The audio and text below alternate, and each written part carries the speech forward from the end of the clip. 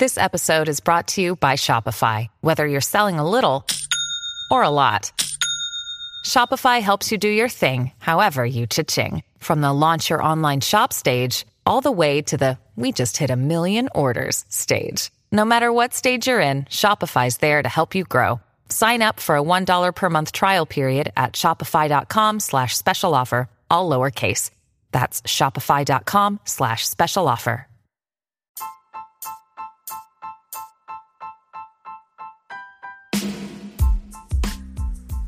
Hey there, welcome to The Tint. I'm your host, Scott Fellman, and it's time for another foray into the world of aquariums from a slightly different perspective.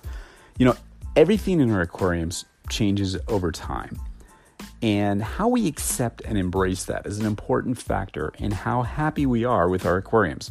Simple thought and a simple idea today, but it's something that comes up quite a bit. We talk so much about the idea of evolution of our natural botanical method aquariums that it starts to sound a little bit repetitive, I suppose.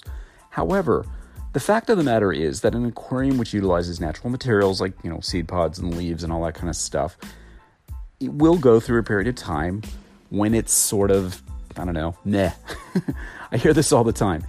It kind of goes something like this. The aquarium starts with this nice idea to utilize all these cool seed pods and stuff, which of course you execute nicely, and usually it looks fantastic for the first week or so. The aquarium starts with a nice idea to, evolve, right? That's something we always talk about. And that's fine. That's what it does. Then things start changing a bit. The once pristine leaves and seed pods start softening up a bit. And what's that stringy stuff accumulating on the edges? Well, it's our old friend, nemesis or resource, depending on your point of view, fungal growth and biofilm. Yeah, the first mental shift that we have to make as lovers of truly natural style aquariums is an understanding that these tanks will simply not maintain that crisp, pristine look without significant intervention on our part. And by intervention, I mean, scrubbing, replacing the leaves as the botanicals, and the botanicals as they're needed. If you want to scrub this stuff, I don't believe in doing that. I mean, sure, you can do that. I know a lot of people that do. They love pristine looking tanks.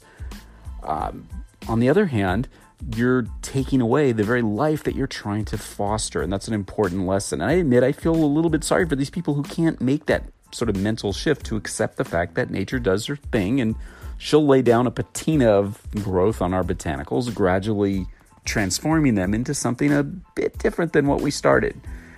When we don't accept this process, we sadly get to miss out on nature kind of guiding our tank towards its ultimate beauty, perhaps better than we even envisioned.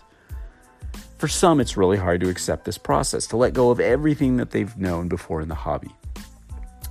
To wait while nature goes through her, growing pains, decomposing, transforming, and evolving our aquascapes from carefully planned art installations to living, breathing, functional microcosms.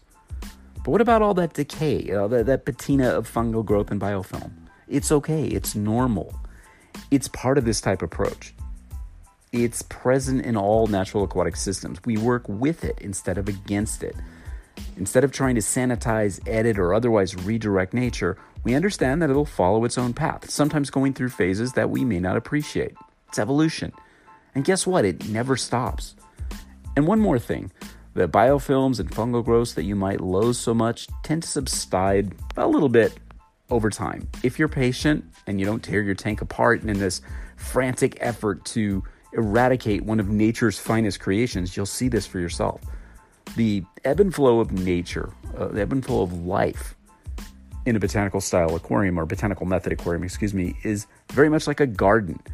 You can and you should perform regular maintenance, conducting water exchanges, filter media replacement, all that stuff, like you do in any other tank. However, you need to conduct these maintenance sessions not with the idea of this is what will take care of those biofilms, but an attitude of this will continue to facilitate change over time.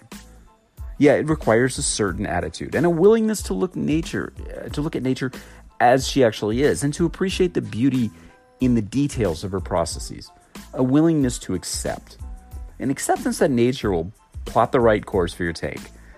And you need a degree of patience and, faith that things will unfold in ways that you may not have even begun to appreciate.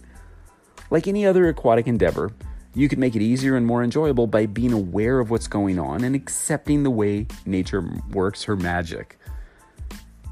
It simply takes time and patience. Are you up to it? Can you make that first mental shift? Spoiler, you've already started it. Quick thought for today.